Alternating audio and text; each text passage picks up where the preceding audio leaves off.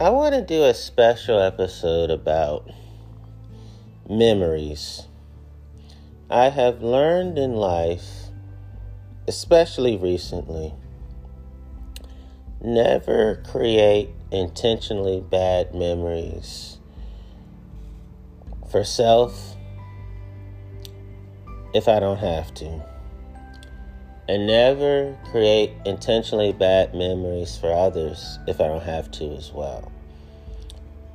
I chose to talk about memories because I had to really understand that there are memories that I have detached the guilt from. What does that mean? It means for myself, I have chosen to live a life where I no longer feel inadequate about the organized crime memories I couldn't help but to have.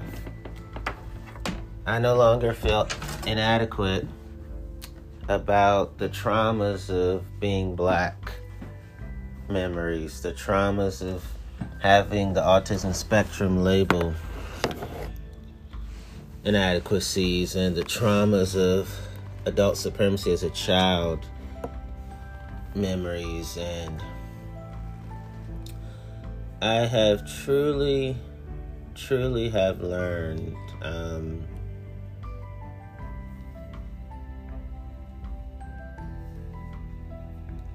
how vital it is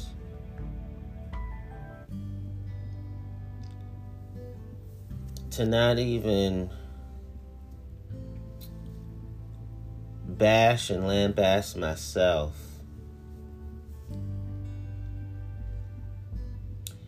for having even mainstream pornography memories that started when I was in organized crime at the age of 5 and introduced me to me. I no longer feel inadequate about organized crime figures forcing me to sell unpermitted vaccines and medications against my will without permissions from anyone from the medical universe of trained professionals. So what I've decided to do is I've changed my media choices. I've changed my social choices. And I've changed my experience choices. So all I'm going to be doing now is intentionally creating wholesome memories for myself. Not to compete with the bad memories, because the more I create intentionally good memories for myself, the more the bad memories lose their strength, their fortitude in quotations, and their impact and impartation and its authoritative power. So when the bad memories come, I can tell myself the truth regarding those bad memories, and that keeps the bad memories from lingering in my head for very long. It doesn't mean that those pains of my life never occurred. It just means that it's my creative way of telling negative memories and negative voices to shut the fuck up. And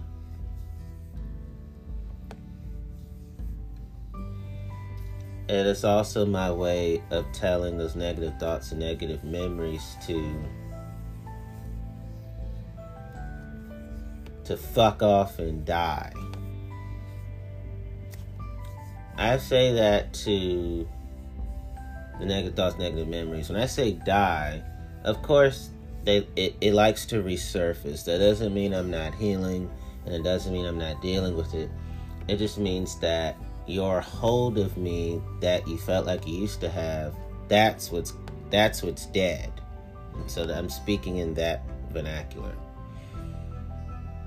And so, what I've decided to do, let me start with the mainstream porn memories. What I've decided to do is to tell myself that whenever those memories come, well, I want to say this, not everything about mainstream porn is bad. There were some good things that I learned. For example, I learned how to activate my kinky side. I've learned to activate my athletic side, sexually speaking. I've learned how to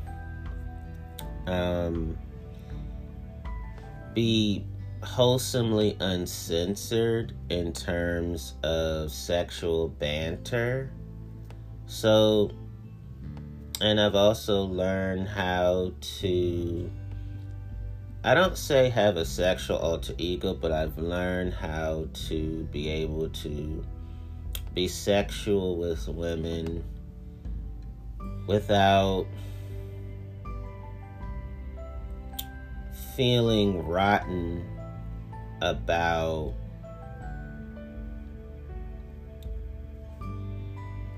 my healthily animalistic motion, sexually speaking. So those are the positive of mainstream porn.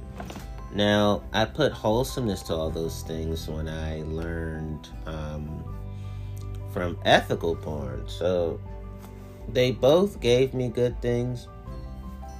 I would say ethical porn had way more positive than mainstream porn. Mainstream porn had more negatives than some people would say to ethical porn. Ethical porn taught me how to value a person's mind sexually, a person's heart sexually, a person's soul sexually, a person's memory sexually. To be mindful of triggers, smells and tastes and touches and sounds and noises and vibrations and energies and frequencies and auras. Ethical porn taught me how to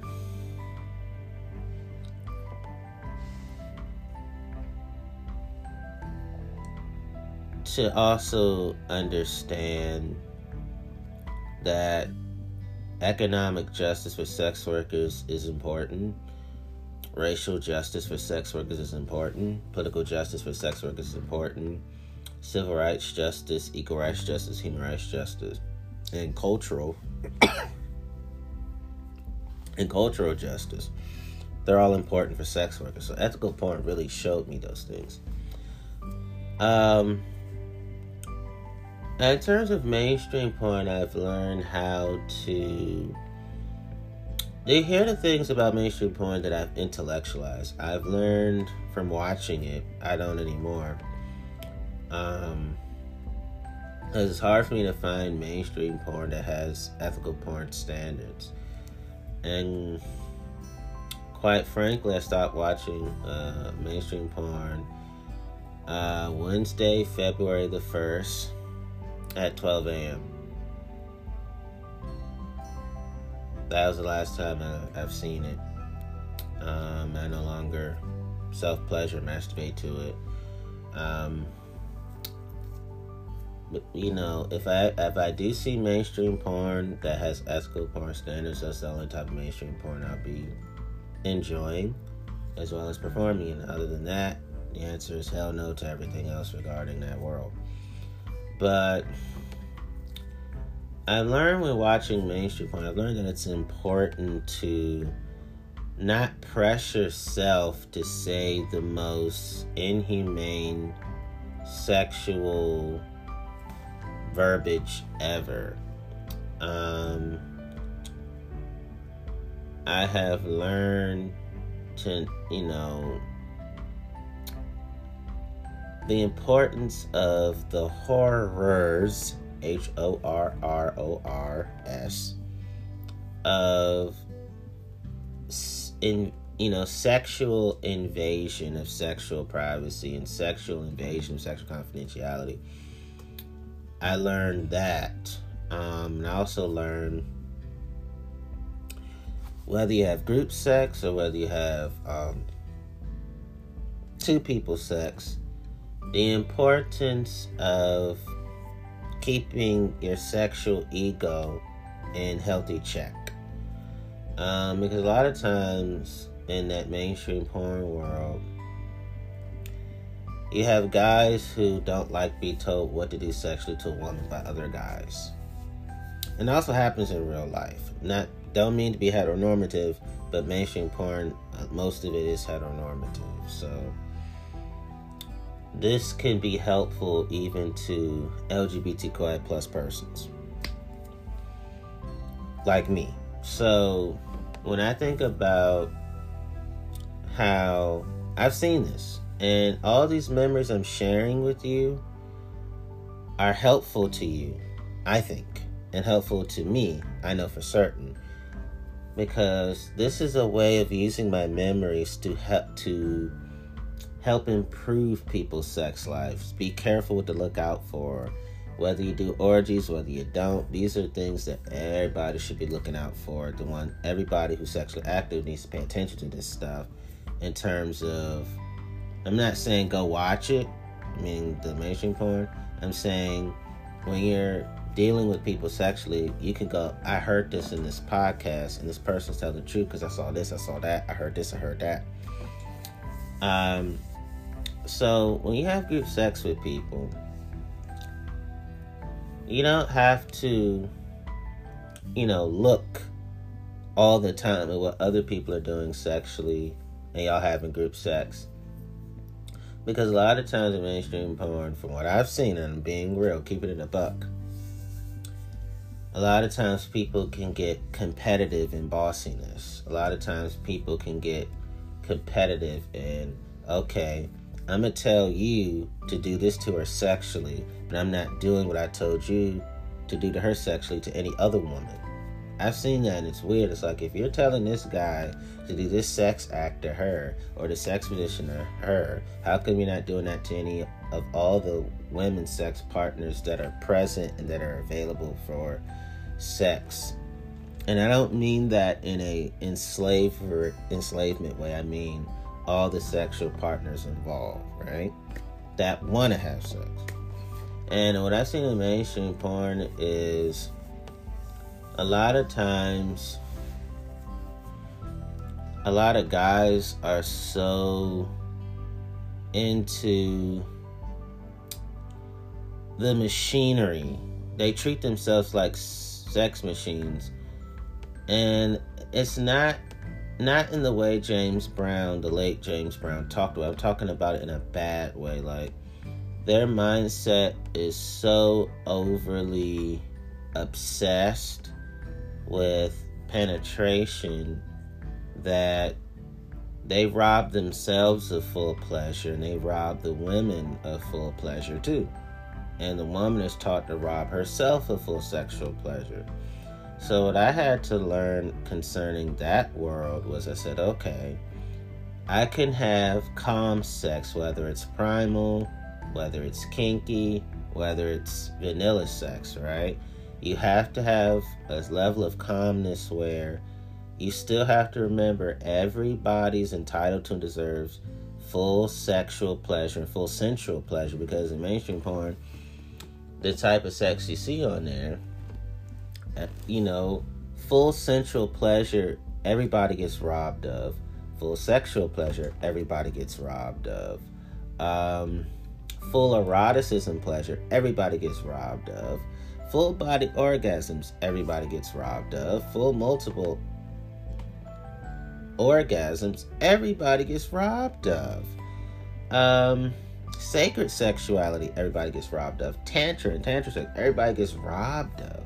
It's like no matter what type of sex you have, it could be rough sex, it could be slow sex, romantic sex, it could be, love making, which is a middle ground between sex and fucking. And then you have just sex where, fucking is more of jackrabbiting. Sex is more of not too rigorous, but not bump on the log. While lovemaking is more of it's more of the,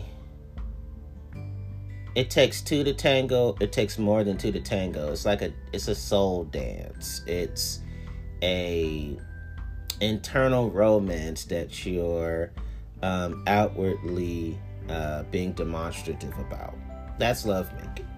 So full lovemaking, everybody gets robbed. Full fucking, everybody gets robbed. And full sex, everybody gets robbed in terms of all the pleasures. Full sex pleasure, full lovemaking pleasure, full lovemaking pleasure, full fucking pleasure. Everybody gets robbed. And I've seen that in mainstream porn. And then when everybody gets robbed, meaning all the sexual partners, everybody gets robbed of all these pleasures. And then when I had to think about, like, when I see mainstream porn, I've learned that everybody gets robbed of full soul sex pleasure, full mind-blowing sex pleasure. Everybody gets robbed. And then full heart-centered heart sex pleasure. Everybody gets robbed.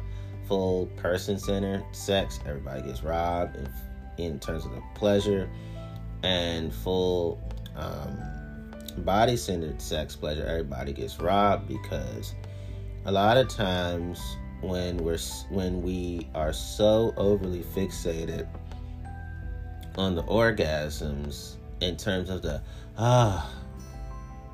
this penile action feels good. Of course they say it much differently in mainstream porn, go figure, but I'm just keeping it that way for now.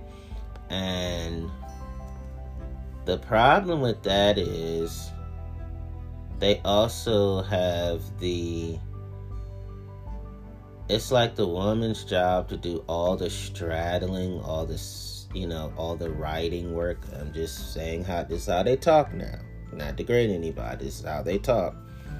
And it's like the woman has to do all the work sexually for the most part, while all the man does is just, he could be bump on a log and kind of penetrate, but he's mostly just, it's her going up and down in terms of the sex on top position.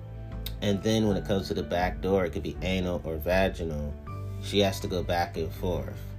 While he kind of does a little bit, or when he thrusts, it's way too hard, it's too painful, and it's too agonizing. So I had to say that that's not the type of sex I want to have, or let me make the most grotesque remarks about, it could be queefing, it could be sex farts, it could be any sex noise coming from the woman or from the man, or the breathing, whatever it is, and just about her body, about, it could be the cameraman joining in, it could be the group sex. It's just what I've seen in that world. It's just a lot of grotesque remarks all around. It's one thing to use language. Some people consider it vulgar, but if everybody's in on it, everybody's okay with 100%, everybody's in on it 100%, and no one's self-esteem or body image is plummeting at all, then that's fine, right? But you could tell, I've seen videos where I could tell their self-esteem and their body image plummeted, and their sexual self-confidence plummeted. If you're having sex and the person's sexual self-confidence is plummeting on and off camera, it's all bad. And so when I thought about these things, I said to myself, well, a lot of times in that mainstream porn world, there's a lot of heteronormative, toxic hypermasculinity, where they may get mad at each other for telling each other what to do sexually, or they feel like you're questioning my manhood because you're basically saying I'm a bad lover or insensitive lover. You're saying it without saying it.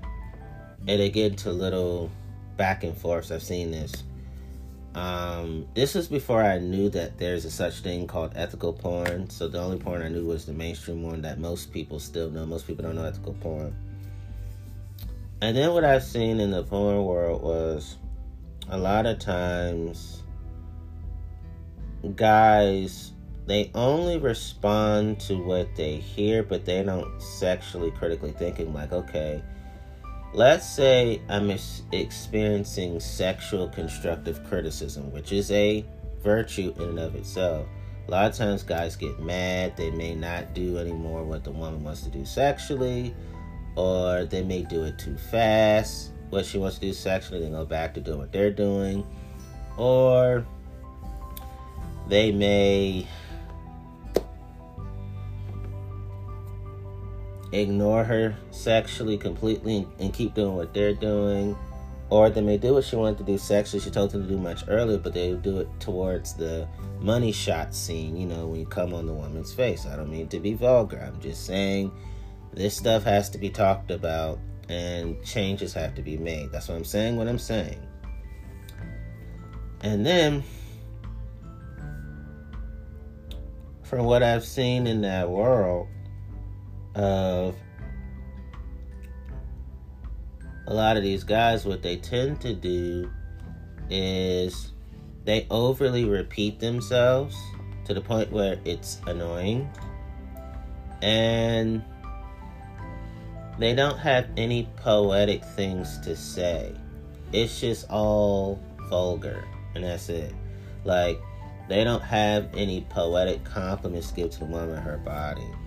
All they have is expletives or sexual slang. That's all they got. They don't have any profundity to their erotic vocabulary. And so I had to learn to avoid all these things, to avoid such things. And another thing I taught myself to avoid was,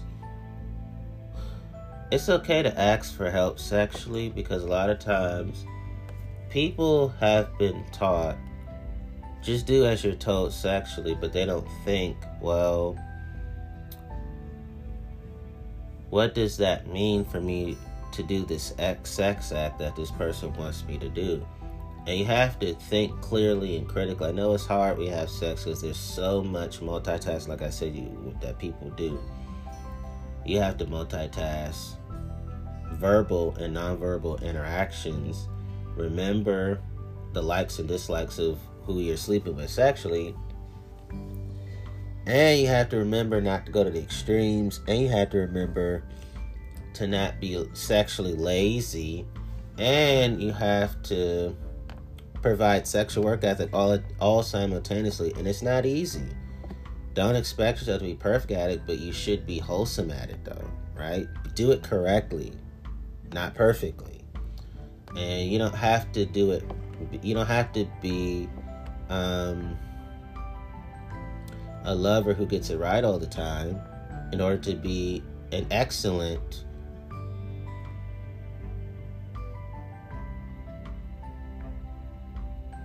lover. You know what I mean? You don't have to pressure yourself. And a lot of guys pressure themselves, and that's why they're fucking up. And just keeping it real on that. And so getting back to the sex.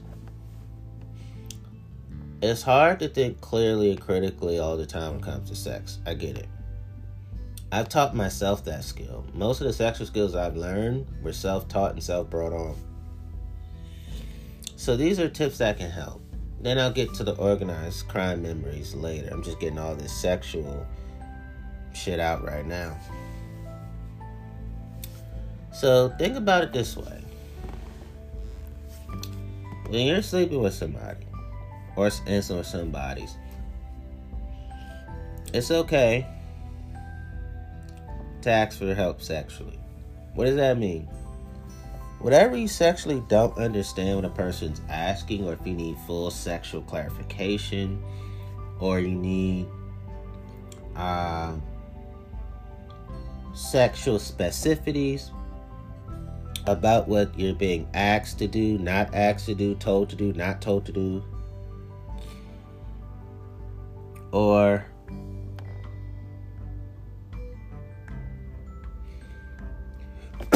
excuse me. Or being told to do, not told to do, or suggested to do, or not suggested to do. Just understand that it's okay to ask for help, even in the midst of an orgasm. Even in the midst of, this feels so good, right? Still ask for help. You want full pleasure for everybody involved. Whether it's two people sex, group sex, everybody involved. It's so important. And then when it comes to sex, just remember that a lot of times with guys, they talk a lot of shit with their homies. And then when it comes to the sex, all they have is,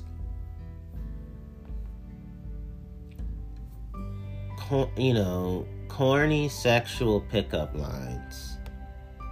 And they're still acting as if they're picking up the woman. But y'all having sex now, so you gotta move from the pickup stage to the, okay, we're both having a sexual experiences that we're agreeing to. So you gotta transition from the I'm talking shit with my homeboys to, okay, but you're sleeping with her now. You have to sexually transition your sexual mind. And a lot of times in mainstream porn, people, a lot of it, not all of it, there are plenty of law-abiding, excellent, wonderful mainstream porn companies that do exist. So I'm not generalizing all the companies. I'm just saying a lot of it, from what I've seen, a lot of times they're so into the I can prove my sexual strength, but a lot of these guys are sexually weak because they dishonor women sexually and they dishonor themselves sexually too. And a lot of what I saw in mainstream porn is exactly the same type of sex I saw when I was 5 years old in organized crime. So organized crime figures used a tool to promote what they were doing in the form of unwholesome media, and a lot of it being mainstream porn. So it was traumatic reinforcement of their traumatic mistreatments of sex and people, women being the most victimized. And then when I think about the importance of sex for myself, I have learned that it is okay to sexually have a person do what you sexually need or want them to do, but I don't have to violate sexual bodily integrity and sexual bodily autonomy just to do it. Because a lot of times guys have been taught to treat women as sexual chattel property and to sexually dehumanize them meaning women, and themselves. A lot of guys treat themselves as sexual chattel property, and therefore they sexually dehumanize themselves as well. So what I figured out to do is to be a highly hospitable lover, and it's so important to me. I talk about it so much because it's so important to me. Because I've learned to intellectualize erotica of all times. Like, don't just get pleasured by it. Because if they say that it's just for the pleasure, but don't be sexually mindless. Don't be sexually brainless. Don't be sexually heartless. Don't be sexually compassionless. Don't lack sexual empathy. And those are things that people really don't take seriously, sadly. So what I've decided to do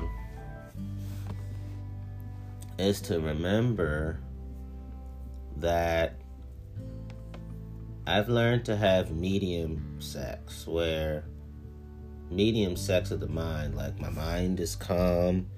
Even though the pleasure and everything about sex is skyrocketing, I still have that unique, special calmness that I am sexually alert, I'm sexually sober, I'm sexually awake, I'm sexually attentive, I'm sexually considerate, and I'm sexually thoughtful. And in fact, I want to just read just a little bit. Then I'm going to go back to talking off the top of my head. So, the type of lover I have decided to be, because it is a decision, I decided to be a wholesomely sexually attentive lover, a wholesomely sexually alert lover, a wholesome sexually awake lover, a wholesome sexually watchful lover, a wholesome sexually wide awake lover, a wholesome sexually observant lover, a wholesome sexually perceptive lover, a wholesome sexually percipient lover, a wholesome sexually acute lover, a wholesome sexually aware lover, a wholesome sexually noticing lover, a wholesome sexually heeding lover, a wholesome sexually heedful lover, a wholesome sexually mindful lover, a wholesome sexually vigilant lover, a wholesome sexually on guard lover, a wholesome sexually on our guard lover, a wholesome sexually on our toes lover, a wholesome sexually on the Q-vive lover, a wholesome sexually on the lookout lover, a wholesome sexually concentrating lover, a wholesome sexually intent lover, a wholesome sexually absorbed lover, a wholesome sexually engrossed lover, a wholesome sexually focused lover, a wholesome sexually committed lover. Well, that does not mean exclusive relationship. It just means you're committed to the inner life and outer life prosperity of your lovers and or lover. I've learned to be a wholesome sexually studious lover, a wholesome sexually diligent lover, a wholesome sexually scrupulous lover, a wholesome sexually rigorous lover, a wholesome sexually earnest lover, a wholesome sexually interested lover, a wholesome sexually all ears lover, a wholesome sexually beady-eyed lover, a wholesome sexually not missing a trick lover. Not missing a trick means never fail to take advantage of a situation wholesomely, not trickery. Okay? I've learned to be a wholesome sexually on the ball lover, a wholesome sexually regardful lover. I've learned to be a wholesome sexually conscientious lover. I've learned to be a wholesome sexually considerate lover. I've learned to be a wholesome sexually thoughtful lover, a wholesome sexually kind lover, a wholesome sexually kindly being lover, a wholesome sexually caring lover, a wholesome sexually tender lover, a wholesome sexually solicitous lover, a wholesome sexually understanding lover, a wholesome sexually sympathetic lover, a wholesome sexually empathic lover, a wholesome sexually empathetic lover.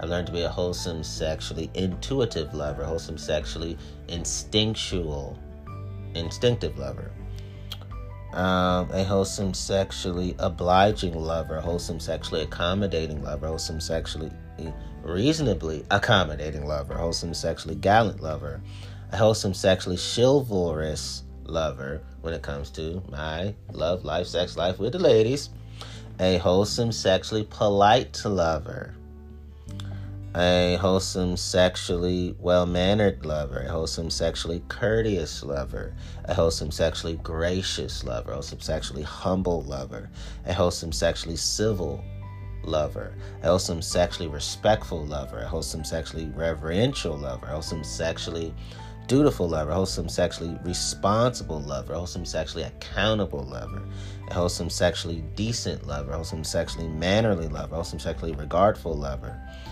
I've learned to never be sexually inconsiderate, and I've learned to never be sexually inattentive. I am wholesomely sexually paying close attention to myself and my lovers, and I'm wholesomely, assiduously sexually speaking, attending to the comfort or wishes of others, my lovers, and not just myself, because I'm very polite and courteous, even kind of sex. I've learned to do these things. I've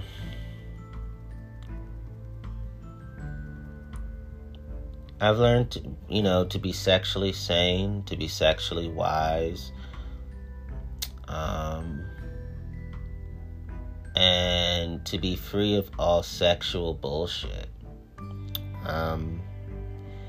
These are all what matters to me. Let me read a little more. I'm just feeling like I love dictionaries. And all of this does not mean religion. I repeat, none of this means religion. I've learned to enjoy the process of removing sexual impurities or unwanted sexual elements from the sexual substance of me. And impurities in this case means everything that organized crime taught me about sex and sexuality, right? Because the sexuality, organized crime, it was bombastic and of barbarity. So again, we're not talking about religion, we're talking about how a world of criminality can cause people to be trapped in sexual solitary confinement, so to speak. So what I've learned to do is to enjoy the daily sexual purification, purifying myself from organized crime, sex, and sexuality. I have joined the daily sexual refining from organized crime, sex, and sexuality. I've learned to enjoy the clarifying sexually.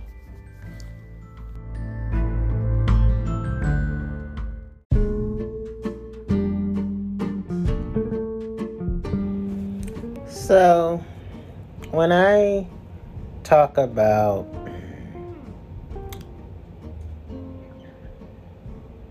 what I was removed from, in this case, I'm talking about organized crime. So, basically, I experienced daily sexual purification from organized crime. I experienced daily sexual refining from organized crime. I experienced daily sexual clarifying from organized crime. I experienced daily sexual clarification from organized crime. I experienced daily sexual cleansing from organized crime. I experienced daily sexual straining from organized crime. I experienced daily sexual sifting from organized crime. I experienced daily sexual filtering from organized crime. I experienced daily sexual filtration from organized crime. I experienced daily rarefaction. Actually, I experienced daily sexual rarefaction from organized crime. I experienced daily sexual distillation from organized crime. I experienced daily sexual concentration from organized crime. I experienced daily sexual processing from organized crime. I experienced daily sexual treatment from organized crime. I experienced daily sexual treatment from organized crime and I experienced daily sexual rectification from organized crime. When I say organized crime, I'm talking about its tormenting, torture, sex, and sexuality part. But yes, none of these things mean religion. I'm talking about the inhumanity and the cruelty that organized crime flung at me, including its sexual inhumanity and sexual cruelty. And none of this is pious in nature. So when it comes to organized crime, I do experience daily purification, daily refining, daily clarifying, daily clarification, daily cleansing, daily straining, daily sifting, daily filtering, daily filtration, daily rarefaction, daily distillation, daily concentration, daily processing, daily treatment, daily treating, and daily rectification. So, when it comes to my sex life, there is daily improvement, daily perfection, daily polishing, daily owning, daily fine-tuning, daily touching up, daily revisions, daily editing, daily copy editing, daily completion, daily finishing off, daily the final/finishing touches, daily crowning, daily tweaking, and daily consummation without it being religious in nature. And of course, when it comes to my healing from organized crime, I do experience daily improvement, daily perfection, daily polishing, daily owning, daily fine-tuning, daily touching up, daily revision, daily editing, daily copy editing, daily completion, daily finishing, daily finishing off, daily the final/finishing touches, daily crowning, daily consummation, daily tweaking.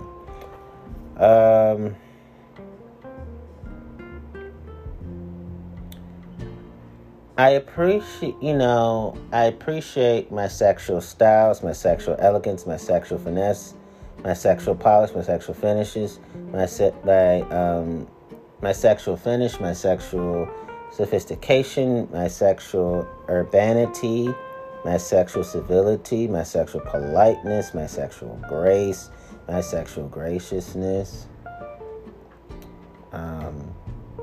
my sexual courtliness, my sexual good manners, my sexual good breeding, my sexual gentility, without it being of arrogance, my sexual cultivation, my sexual culture, my sexual taste, my sexual politeness, my sexual code, and my sexual discrimination, which means the ability to discern what is of high quality, good judgment, or taste. And of course, I enjoy my style, elegance, finesse, polish, finish, sophistication, urbanity, civility, politeness, grace, graciousness, courtliness, good manners, good breeding, cultivation, culture, taste, politeness, couth, discrimination, again, which means ability to discern what is of high quality, good judgment, or taste, and my gentility without the arrogance.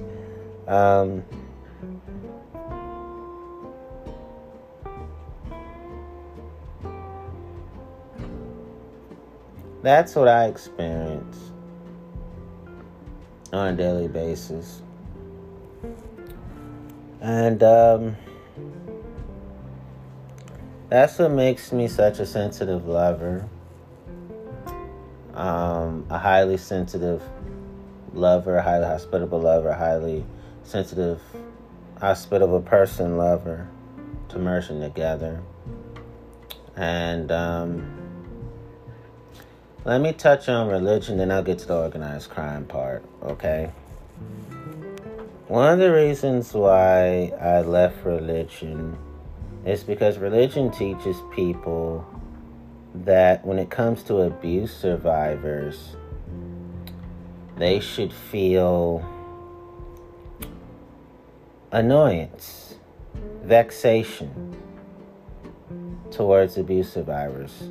Religion teaches people that when it comes to abuse survivors, there should be exasperation towards abuse survivors, crossness against abuse survivors, irritation against abuse survivors, irritability against abuse survivors, indignation against abuse survivors, pique, P-I-Q-U-E, against abuse survivors, displeasure against abuse survivors, resentment against abuse survivors, rage against abuse survivors, fury against abuse survivors, wrath against abuse survivors, outrage against abuse survivors, temper against abuse survivors, road rage against abuse survivors, air rage against abuse survivors, irascibility against abuse survivors, ill temper against abuse survivors, dyspepsia against abuse survivors, spleen against abuse survivors, ill humor against abuse survivors, tetchiness against abuse survivors, testiness against abuse survivors, waspishness against abuse survivors, aggravation against abuse survivors, ire against abuse survivors, choler against abuse survivors, bile against abuse survivors, and again, to feel annoyance against abuse survivors, feel vexation against abuse survivors.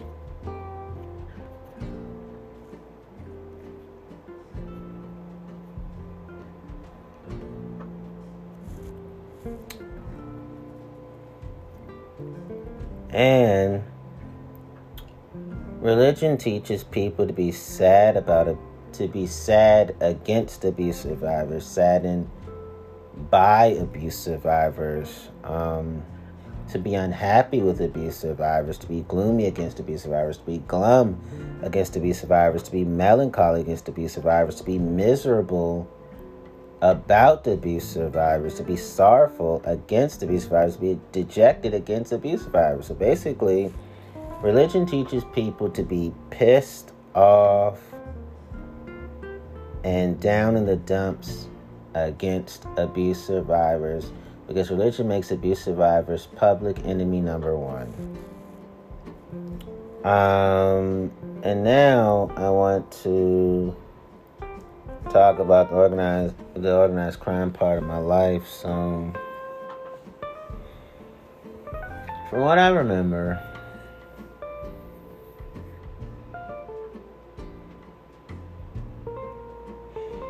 being in that world,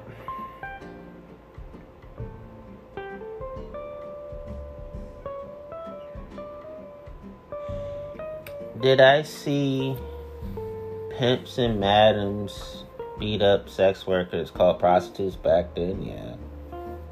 Did I see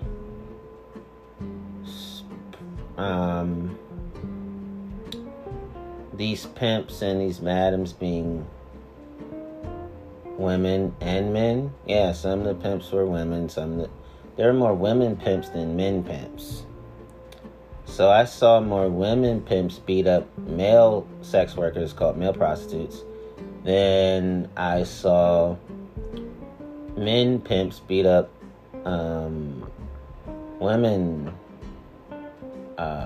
prostitutes. Now we call them women sex workers. Back then,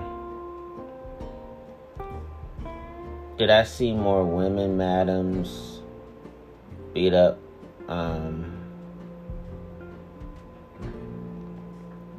more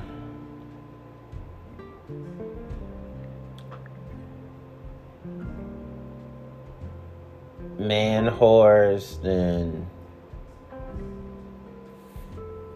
male madams beat up women whores? Back then I did. That's what they were called back then. Women whores, man whores. I'm telling you the language. That's some of the language I heard in the brothels.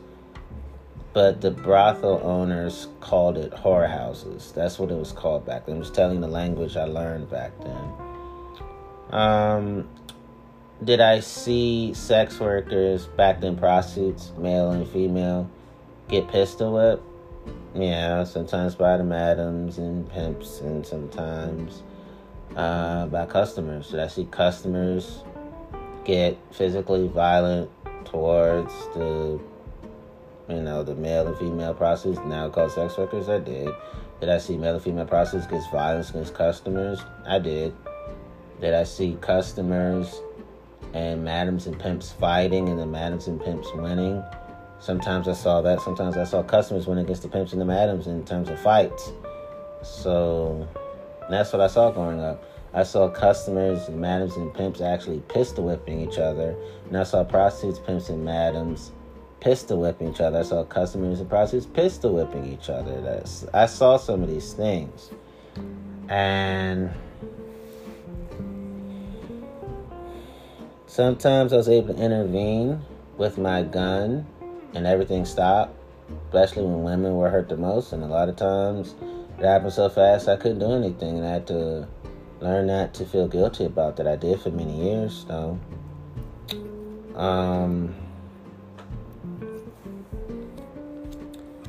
I saw a lot of embezzlement in that world, too.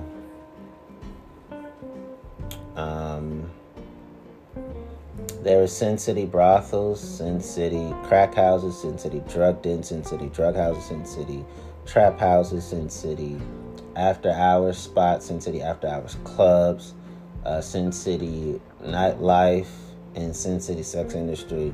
I went to all these places because I was the go-to drug dealer for all these places, as well as the go-to numbers runner for all these places too. Those were the biggest things I did in organized crime: drug dealing and numbers running. So they wanted me, those environments to it. And I remember the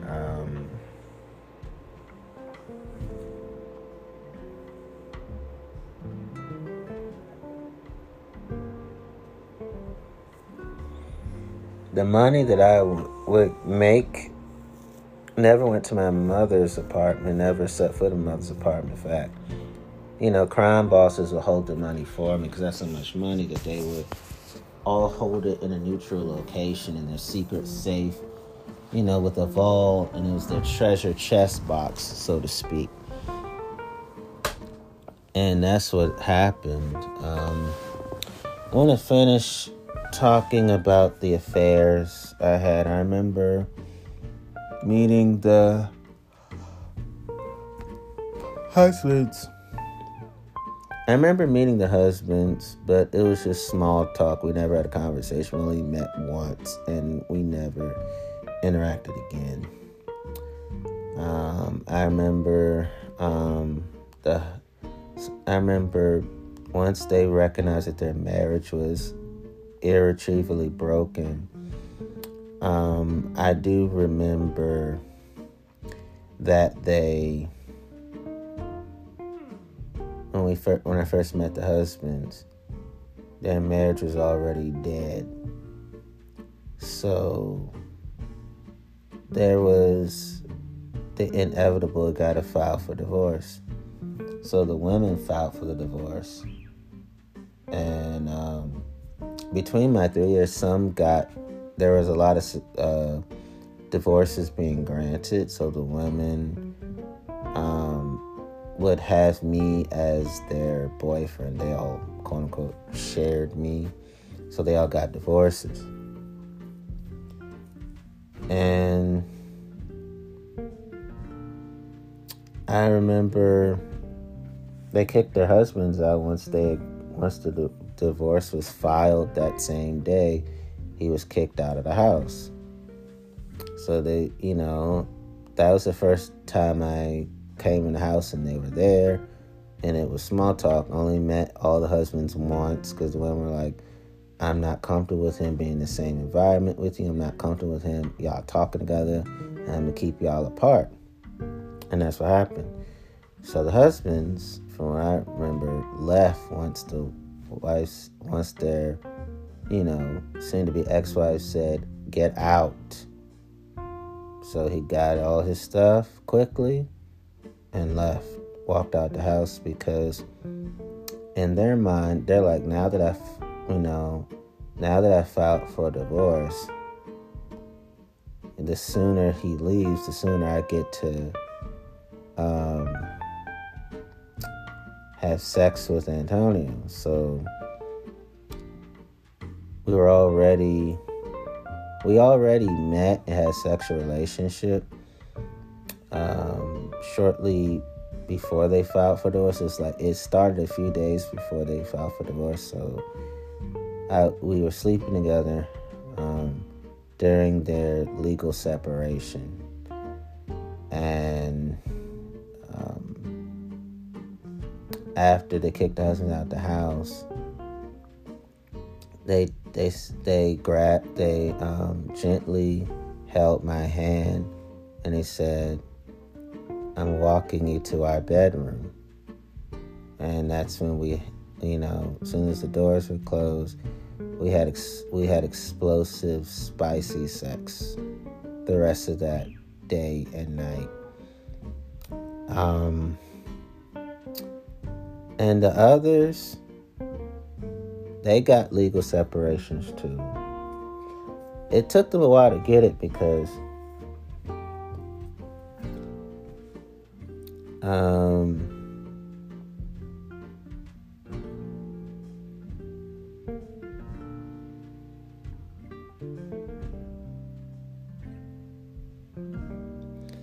it took them a while to get it because, in actuality, they came from families where divorce was considered a sin under any circumstance.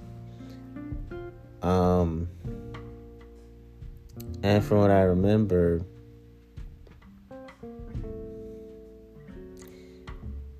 it took women outside the family to say, I know you grew up in a religious family, but this divorce thing, you gotta do it. It's never gonna work out. So it took the women to be like, okay, you're right. So when it came to the legal separations, the women and I, we had sex with each other much more often because they're like, well, we all filed for divorce, so Antonio really gets to be all ours officially.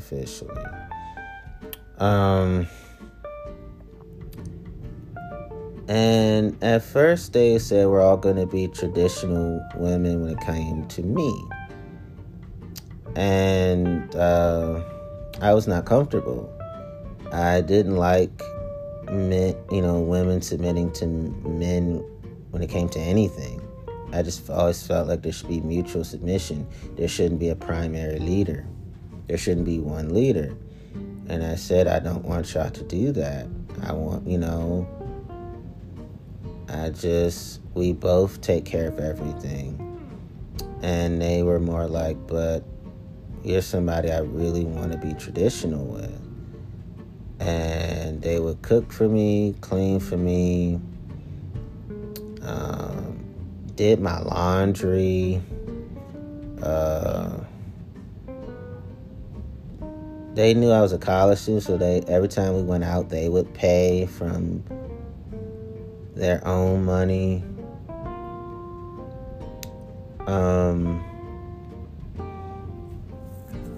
I do remember the fact that when it came to spending time with them, it was hard to have sex with kids in the house. Most of the time, they were with their aunts or relatives. Because they was like aunts or relatives. They're like, oh, let's spend time with our relatives. Did they know we were intimate? Yeah. But we tried our best to shield them from it. There were a few slip-ups we made, hearing and seeing. We tried our best to cover up and act, and we would try our best to cover up, and we did, and we tried our best to not have them hear us, but because we were that attracted to each other, it was hard to keep quiet about each other, even sexually, in that moment. Most of the time we had sex, they weren't in the house, because that was the way of saying, you're making me hornier, so I'm going to sleep with you much more often. And that's what we agreed to. So the more we kept spending time with each other, the more sex we had. And the more we would have our date nights, Friday nights, and the more that we would just drive around the city in their car. And the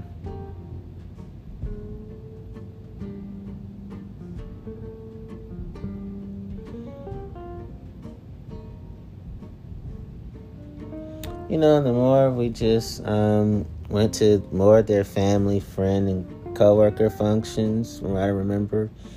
That was such a pivotal time in my life, in terms of being wounded as a person and as a being, and wounded as a sexual person, sexual being too. So now you understand even more about why I value sexual square dealing living, and just square dealing living in general.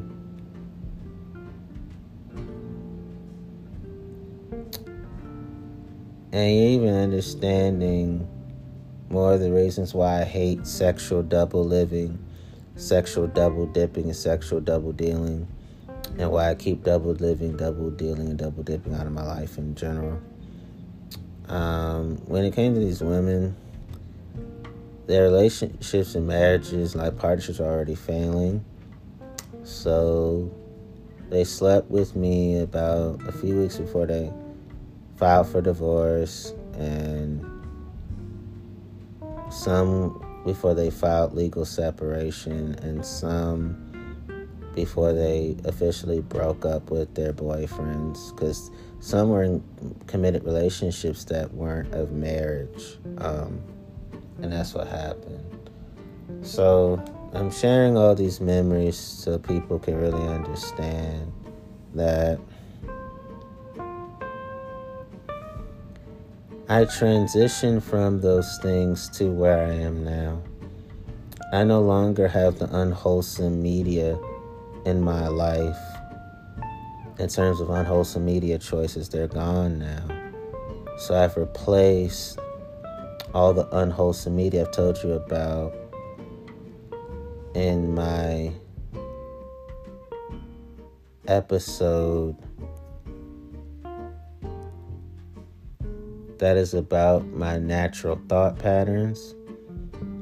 I replace all those harmful media with, I primarily read the dictionary and the Bible, not to make myself religious and not to be a pseudo-intellectual, but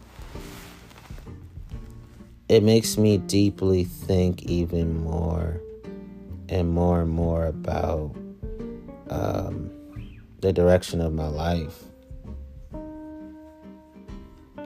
and the direction of other people's lives. Would I have learned all these things even without religion or dictionary? I think I would have. But the dictionary and the Bible are the most profound books that have made me think and rethink, learn and unlearn, think and learn. And there's no religiosity nor religiousness to any of this. There's no pretending to be smart or being a phony about academics, scholarship, or science. It's really me taking my time to understand.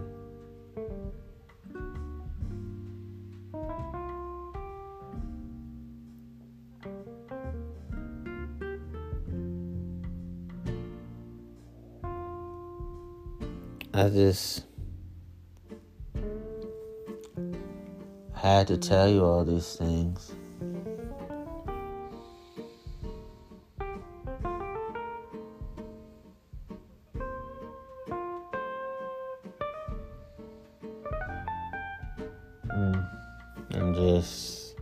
I had to take a breather, so I just want to say in closing that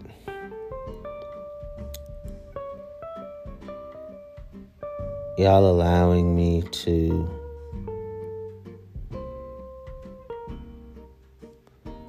discuss these things with you all